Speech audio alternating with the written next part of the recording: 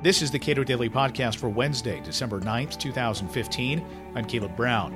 Matt Ridley's new book looks at how new ideas emerge, those ripe for development and those doomed to fail.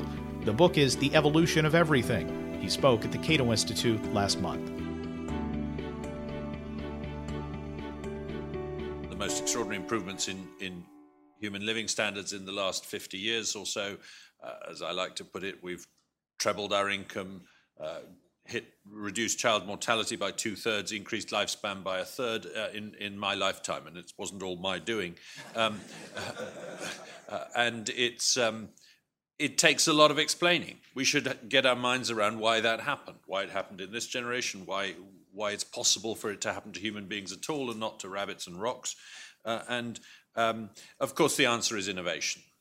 But then the question becomes, where does innovation come from? And that's sort of what this book takes further. It explores the idea. And what I've done is drill down into the idea that innovation comes from combination and recombination of existing ideas. That's a very similar process to the combination and recombination of genes, which produces the raw material for biological evolution. But in biological evolution, you then have a process of selection, where the environment selects some of the combinations over some of the other combinations.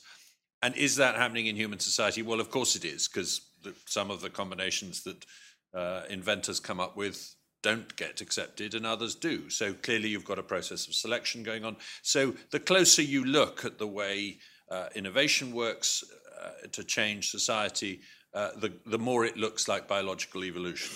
So I wanted to see how far I could take that idea, whether I could turn everything onto a Procrustean bed of Darwinism. And that's what this book is trying to do. And it's kind of, I've been working up to this all my life in a way. And John Tierney, introducing me yesterday, said, well, now you've written a book called The Evolution of Everything. There's nothing left to write about. Unless I can find a book to write about called The Evolution of a Few Things I Forgot to Mention, which is possible. I think Darwin's idea of evolution through natural selection is one of the great ideas that human beings have ever come up with. It's a difficult idea to get your head around, and it's counterintuitive. And that is to say, particularly when we look at the natural world, still to this day, we see design, we see purpose, we see function. You can't look at the structure of the human eye and not conclude that it was designed for seeing. Its job is to do seeing. And yet, Darwin comes along and says, that may be true in the sense that its form is fitted to its function, but that doesn't mean that someone had a plan to make something for seeing. It got that way spontaneously and without ever having a goal in mind. And that's the sort of the difficult bit about natural selection that people to this day find very difficult about biological evolution. So what I'm kind of arguing is that the same is likely to be true of society, because we can see evolution happening in human society. And therefore, when we find really well-functioning human institutions or human technologies, we should consider the possibility that they have emerged without a plan, in a bottom-up way, rather than through top-down command and control, without someone really being in charge of them. And therefore that Darwin's version of evolution by natural selection in genetic systems is the special theory of evolution, rather like special relativity was the special theory of relativity, and that there's a general theory of evolution that we should look at. That evolution happens everywhere, that it is that what happens in human society is much more incremental, much more gradual than we tend to assume. Society doesn't change in great big jumps. It tends to, when you look at it closely, be a case of moving to the adjacent possible. You take one step and then you move to the next step. It's much more gradual than we thought. It shows descent with modification, so you can trace the family tree of an idea or a technology from its ancestors, just as you can with a biological creature. And there's something inexorable about it. It sort of moves forward whether we like it to or not, and you can't speed it up and you can't slow it down. I mean, we've known about Moore's law for 40, 50 years now, and yet Moore's law is still working. It's still going at the same speed. The fact that we know about it doesn't enable us to cheat it and to jump ahead of Moore's law. That's the sort of thing that I'm talking about. And of course, crucially, if you're going to have an evolutionary system, there must be an element of trial and error. In other words, in biological evolution, there has to be mutation and selection in which the bad combinations of genes get rejected and the good ones get accepted. And that must be the case in societal change if you're going to have an evolutionary change. So the question is, do we see trial and error? Do we see human beings, when they're trying to change a technology or an institution or a system, trying different ideas, some of which succeed and some of which don't? And I would argue that yes, we do. The closer you look at how things change in human society, the more trial and error you find. Just a little example, the designs of aeroplanes. In the first few decades of aeroplanes, there's a ferment of experimentation in how you design the tailplane or the wings, how many wings you have, whether you have the propeller at the front or the back. You know, there's all sorts of different designs which are tried, some of which survive and some of which don't.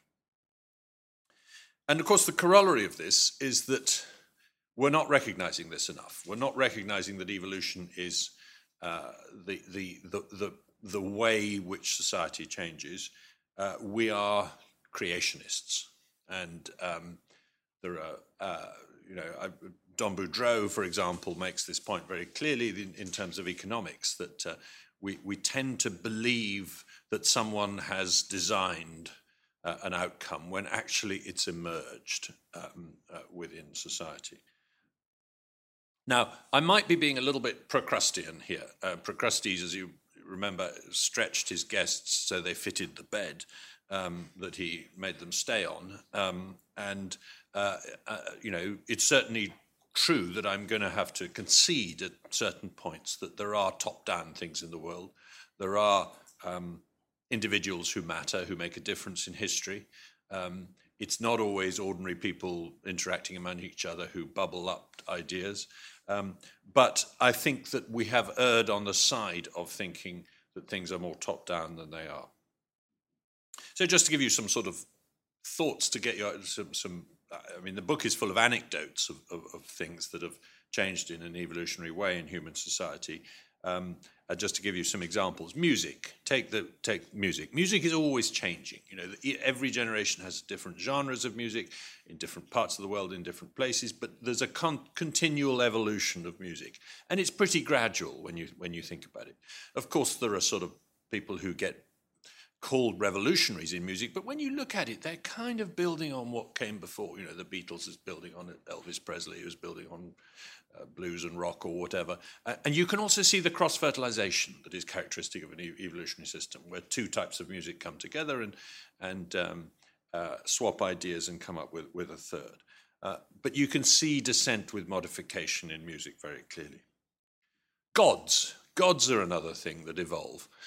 In the Bronze Age, gods were vengeful and petty tyrants who got very upset if you offended them and things like that. And, they had really rather mundane concerns in their lives.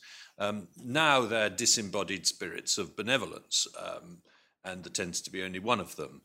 That's a change that you can see gradually coming through history at different times and in different places. And I have a chapter on the evolution of religion, which is guaranteed to offend quite a lot of people. But then there's something to offend everyone in pretty well every chapter in the book. Government, for example. I like to say about this book that my right-wing friends won't like what I say about God, and my left-wing friends won't like what I say about government. So I'm an equal opportunity offender. Governments, essentially, you can trace the history of governments pretty clearly as a gradual evolutionary thing. They evolve out of protection rackets. Government starts as somebody asserting a monopoly of violence on society. essentially saying, look, instead of us all fighting each other, I'm going to be the one with the weapons and the rest of you are not. And that's all right because there'll be peace because I will have all the weapons. And that's essentially where governments come from. And you can see, I mean, I tell the story in the book, a wonderful bit of work by David Skarbek on the emergence of spontaneous governance in prison gangs. That prison gangs essentially are about imposing monopoly of violence within a prison and thereby suppressing violence. And it's the same phenomenon. It's a form of government evolving. So it's happening even today. But of course, governments move on and become very different things, and they start providing other services than just monopoly of violence.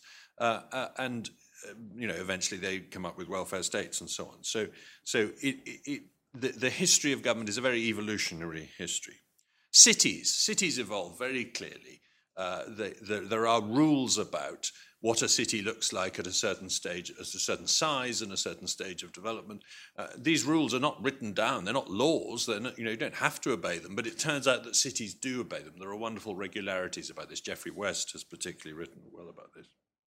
And of course, what these things are, I would argue, are phenomena that are the product of human action, but not the product of human design.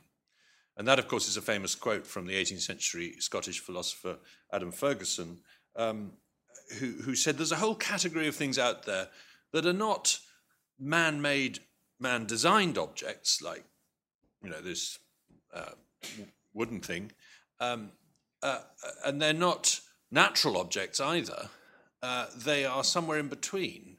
They're man-made in the sense that, clearly human beings were involved in their creation, and yet there's no sense in which they were designed, they were planned. The clearest example of that, I think, is the English language. When you think about it, the English language is clearly man-made. It's not a natural phenomenon, and yet it is, and it's full of rules, it's full of structure, it's full of order, it's extremely complex, it's got a beautiful fit between form and function. It's as complex as a rainforest in terms of each word having its place in the vocabulary, just like each species has its place in a rainforest. And yet it's ridiculous to say that it was designed by anyone or that it's run by anyone. There is no chief executive of the English language, thank goodness. There is no central committee. There is no constitution of the English language. And it's full of rules that we all obey, but we don't even know half the time. We know some of the rules of the English language, but a lot of them have emerged spontaneously. So, for example, there's a rule that in English you shorten words if you're going to use them frequently. So most of the frequently used words in English language are short. And also there's another rule that short, frequently used words don't change their meanings, whereas long, infrequently words can change their meanings. These are the kinds of rules you pick up if you study English closely, but we're all we're all not really aware of them, and yet we're obeying them. And there's no Supreme Court to tell us that we have to obey these rules, and yet we do. In the book, I go back 2,000 years to try and find the origin of the first person who really sees this clearly, and I fasten on Lucretius, the Roman poet, who was hymning the virtues of Epicurus and the Epicurean philosophy, and who died in the middle of writing his only poem, as far as we can tell, because it ends rather abruptly. The poem is called De Rerum Natura, on the nature of things, and I think it's a fascinating poem. It had an enormous influence on later history, particularly on Thomas Jefferson had 5 different copies of it in his library, Spinoza, Voltaire, all these kind of people were hugely influenced by Lucretius' De Rerum Natura. The poem disappeared for about 12 centuries because the Christian church didn't like it, because it's a very atheistic poem. It says there's no such thing as gods or spirits, and it's unbelievably modern in some ways, because what he says is that the world consists of atoms and voids. Nothing else, there's just atoms and voids. There's no spirits, there's no essences, there's no... and a living creature is made of atoms and voids just as a non-living creature is atoms and voids. It's just their different combinations of atoms and voids. Now, we know that's true. How he knew that 2,000 years ago, it almost boggles the mind to understand. But of course, it's a very evolutionary view because it's about recombining. It's about recombining things. And in places, he gets terribly close to sounding like he sounds like Charles Darwin in places. He also sounds like Richard Dawkins in places. So I use little quotes from Lucretius to make the point that this isn't a new idea throughout the book. But jump forward to 1759, the year in which Adam Smith publishes The Theory of Moral Sentiments, which is exactly a century before Charles Darwin publishes The Origin of Species. And you find the same sort of idea in that book. Theory of Moral Sentiments is a very radical book, a very subversive book, but a very difficult to understand book. It's rather densely written. But what he's saying in that book is that morality emerges from the way we interact with each other as ordinary people. It doesn't emerge from priests telling us what to do. We don't need to be told what's right and wrong. We work it out for ourselves. We calibrate our behavior according to how people react to us. If we go around killing people and people lock us up for doing it, we learn that that's a bad thing to do. And so essentially you can have different versions of morality in different society according to how people are getting feedback for their behavior. That essentially we decide among ourselves what's right and what's wrong. And of course, this is a terribly subversive thing to say in the 18th century because you're supposed to think that if it wasn't for priests telling you what was right and wrong, nobody would know what was right and wrong. Smith then goes on to write The Wealth of Nations and make very much the same sort of point about the economy, that it's an emergent phenomenon, that it's driven by an invisible hand, a phrase he uses in both Moral Sentiments and Wealth of Nations, and that it is not possible to plan the economy of a country or a city.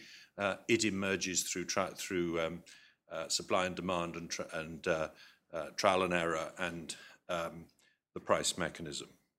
And he has, I think, this rather wonderful sentence in Wealth of Nations where he says, "The sovereign is completely discharged from a duty in the attempting to perform which he must always be exposed to innumerable delusions, and for the proper performance of which no human wisdom or knowledge could ever be sufficient. The duty of superintending the industry of private people and of directing it towards the employment most suitable to the interests of society." So he's saying you simply couldn't plan an economy the way we do manage to do it. By the way, I just want to say something parenthetically at this point, which is to say that to say society evolves and technology evolves and culture evolves is not social Darwinism. It's the very opposite. It's 180 degrees different. Social Darwinism was essentially the 19th century idea that now we've discovered that biological evolution happens, we need for society to progress to help that biological evolution happen by telling people who they can marry or who they can't marry, by telling people whether they should be sterilized or not, and eventually telling people whether they should be killed or not. And so essentially it's about helping social progress through assisting biological evolution. And I'm saying quite the opposite, that actually what we should do is encourage ideas to die so that people don't have to die, essentially. It's about cultural change. And there is a perfectly good theory of this now. In this book, I rely hugely on much cleverer people than me to underpin the ideas I'm writing about. And Rob Boyd, Pete Richardson, and Joe Henrich have, in my view, created a really coherent theory of cultural evolution, which is essentially about under what conditions will you get an evolutionary phenomenon emerging between people and among people.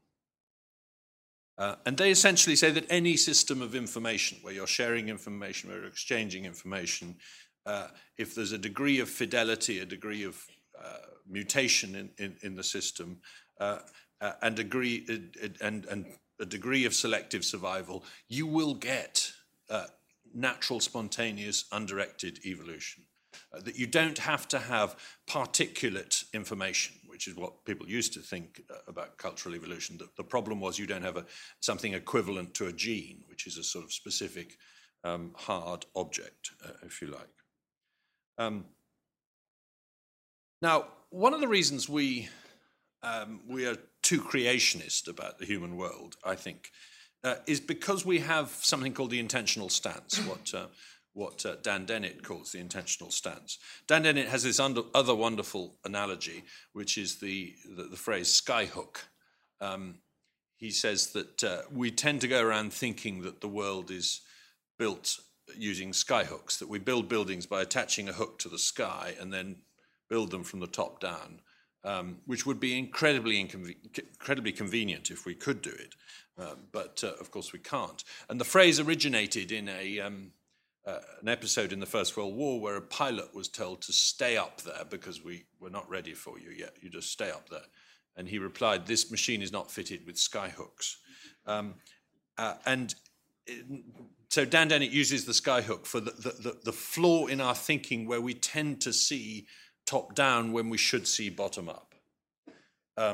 And of course, we clearly have a sort of quite sensible tendency to do this because we look at the world and we think, well, hang on, that looks purposeful, or it's probably better to err on the side of assuming it is. So when a thunderstorm knocks down your neighbour's house, you think, well, he must be a sinful chap. So that was the right thing to do. And throughout history, we've kind of tended to see intention where there isn't intention, where we've got a hair trigger for seeing intentionality.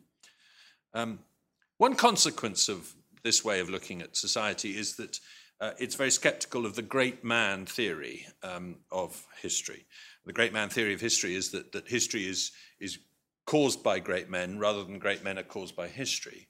The French Enlightenment was particularly resistant to this idea and said we've spent far too much time thinking that Julius Caesar or someone was important. Actually, we should look at what ordinary people are doing and the fact that great men are taking the credit, as it were. And so if you look up in the Encyclopédie, the great manifesto of the French Enlightenment written by Diderot and d'Alembert, you find there are no biographical entries at all. They went that far. They said, let's just not put anyone. So if you want to read Isaac Newton's biography in that book, you have to look up the entry under Woolstrop, which is the village he was born in Lincolnshire. And yet it's clear that, after the 20th century, it's pretty hard to believe that individual human beings can't change history. Clearly there can be huge top-down influences on history from individuals. We have Mao, we have Stalin, we have Hitler and others to show us that. And to some extent we have Churchill on the other side, probably the only politician in Britain who wouldn't have done a deal with Hitler. Had anyone else got into power, it might have come out differently. But I think it's true, as Lord Acton said, that great men are usually bad men. It's much easier to take history by the scruff of the neck and change it in a different direction, in a bad direction than in a good direction. And if I'm skeptical of the great man theory of history in history, although I admit they do exist, even more so when it comes to technology. Thomas Edison invented the light bulb in the 1870s. So did 22 other people in the same decade, independently. In Britain, we give the credit to Joseph Swan. He came from the town I come from, Newcastle, so we're very firm in Newcastle that Edison is a fraud and Joseph Swan deserves all the credit. They actually ended up sort of going into business together, but Edison was the better businessman. In Russia, they say it was Lodygin who invented the light bulb, and it's nonsense, all this Edison nonsense, etc. So, and of course, everybody's right. Actually, the point was the light bulb was a ripe idea by the 1870s. It was the next adjacent possible step to take. The technology was all in place to recombine it and produce the idea of a light bulb. And it's inconceivable that if Edison hadn't existed, we wouldn't have light bulbs. It was the vacuum, the glowing filament, the glass case. These are all things that had to come together around then. And that's true of almost every invention you can think of. Think of the search engine. One of the great innovations of my lifetime. I use it every day. And as important to my generation as the steam engine was to the 18th century. And yet, if Larry Page had never met Sergey Brin, do we think we'd not have search engines now? No, of course we would. In fact, there were about 20 search engines on the market when Google was founded in 1994. It's just that Google came up with the best one and managed to sweep the pool. And this is true, of course, of scientific discovery too. Charles Darwin hit on the idea of evolution, and then so did Alfred Russel Wallace a few years later. And it was because Wallace was about to scoop him that Darwin rushed into print. Even Einstein, who tends to stand out as being a unique genius who saw things that nobody else did, was actually someone who, had Einstein fallen under a tram in Switzerland before he got to special relativity, Hendrik Lorentz would have come up with special relativity. As Kevin Kelly documents in his book, What Technology Wants, we know of 6 different inventors of the thermometer, 3 of the hypodermic needle, 4 of vaccination, 4 of decimal fractions, 5 of the electric telegraph, 4 of photography, 3 of logarithms, 5 of the steamboat, 6 of the electric railroad. Now, I'm not saying scientists and inventors don't matter. Clearly they do. Clearly you have to have, the right conditions for people to come up with this kind of thing, and the right conditions for Edison to make a business out of them and so on. But I am saying that there's an inexorable, inevitable evolutionary nature to this. And the more you look at innovation, the more what really counts is ordinary people interacting, not 1 or 2 brilliant geniuses. Because of Nobel Prizes, because of patents, we tend to give 1 or 2 geniuses the credit, but actually a lot of it is bottom up. And this, of course, challenges the linear model that science comes before technology, which comes before application. I don't think that's true. And the best example of this that we've got in front of us today is the internet. The internet is clearly something that is the result of human action, but not of human design, in the sense that nobody had a plan for it. Nobody is in charge of it to this day. There is no central committee, thank goodness, although people keep trying to be in charge of it. And it doesn't originate in a couple of brilliant individuals. Sure, you can give Tim Berners-Lee or Vint Cerf or someone, credit for certain parts of it, but they're pretty dispensable in the sense that if they hadn't been there, someone else would have come up with these technologies. And in fact, the closer you look, and you certainly can't give Al Gore credit, by the way, and yes, it came out of government to some extent, but it also came out of industry, and actually it didn't. It came out of ordinary people on networks, and it's pretty inconceivable that at the time when it appeared, the networking of computers because of communication technology would not have happened somehow. So it very much is a bottom-up thing. It was most of the protocols we use on the internet were developed by peer-to-peer sharing by people we've never heard of. As Stephen Berlin-Johnson puts it, you can't even call the internet bottom-up because it has no top, so it's a meaningless phrase. And has the internet? Is that the end of things? No, of course not. It's just the beginning of what we're going to be able to do with evolutionary systems online.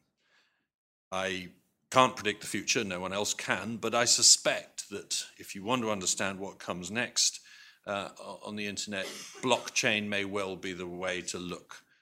Blockchain looks like it's the technology behind Bitcoin, it's the technology that disintermediates government and finance and law and things like this, potentially, not yet.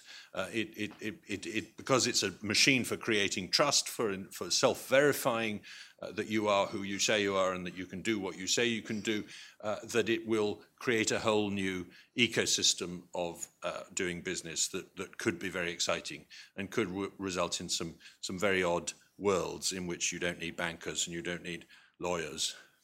What a pity. I want to just end with one clear story of an evolutionary system versus a command and control system, and it's topical, and that's the China's one-child policy, which came to an end a couple of weeks ago.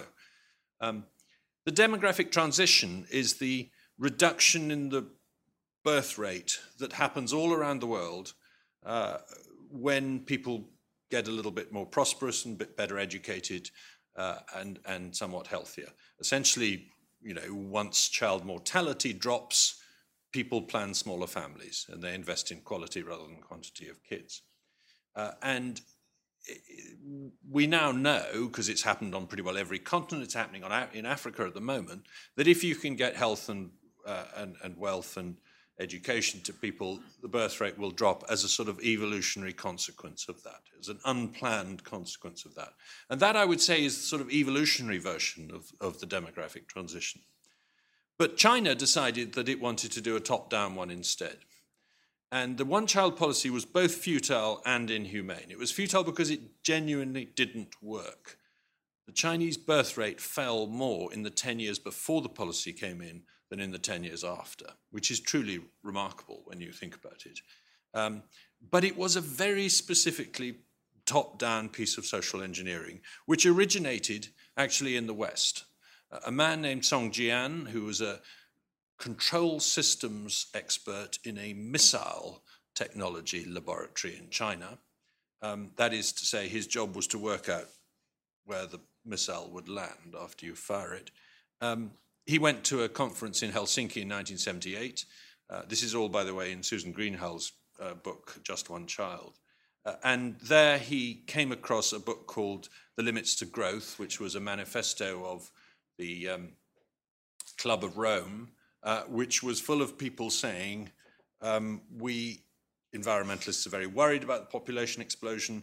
We need to plan the world in future. We cannot go on with this unplanned world where population growth is going to go on uncontrolled. We need to work out how to tell people how many babies they can have and, if necessary, enforce this firmly. And he loved this idea, Song Jian did, and he went back to China. He republished a lot of it under his own name. He became more famous for his population ideas than for his missile control ideas.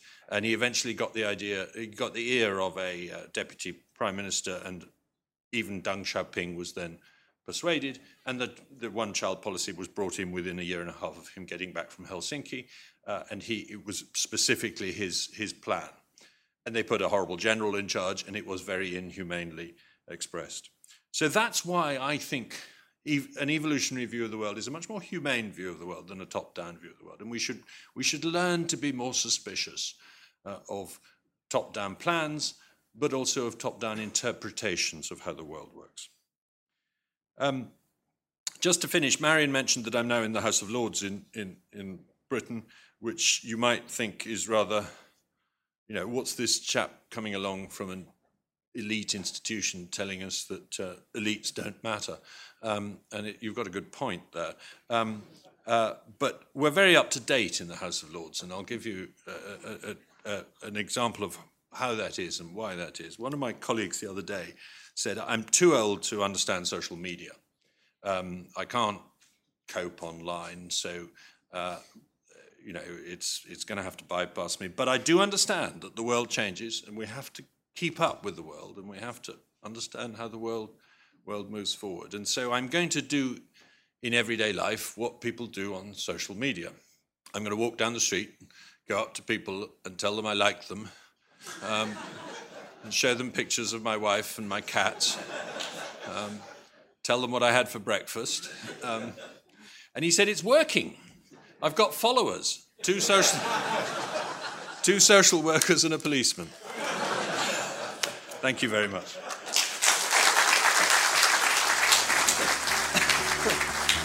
Matt Ridley is author of The Evolution of Everything. You can watch the full book for him at cato.org.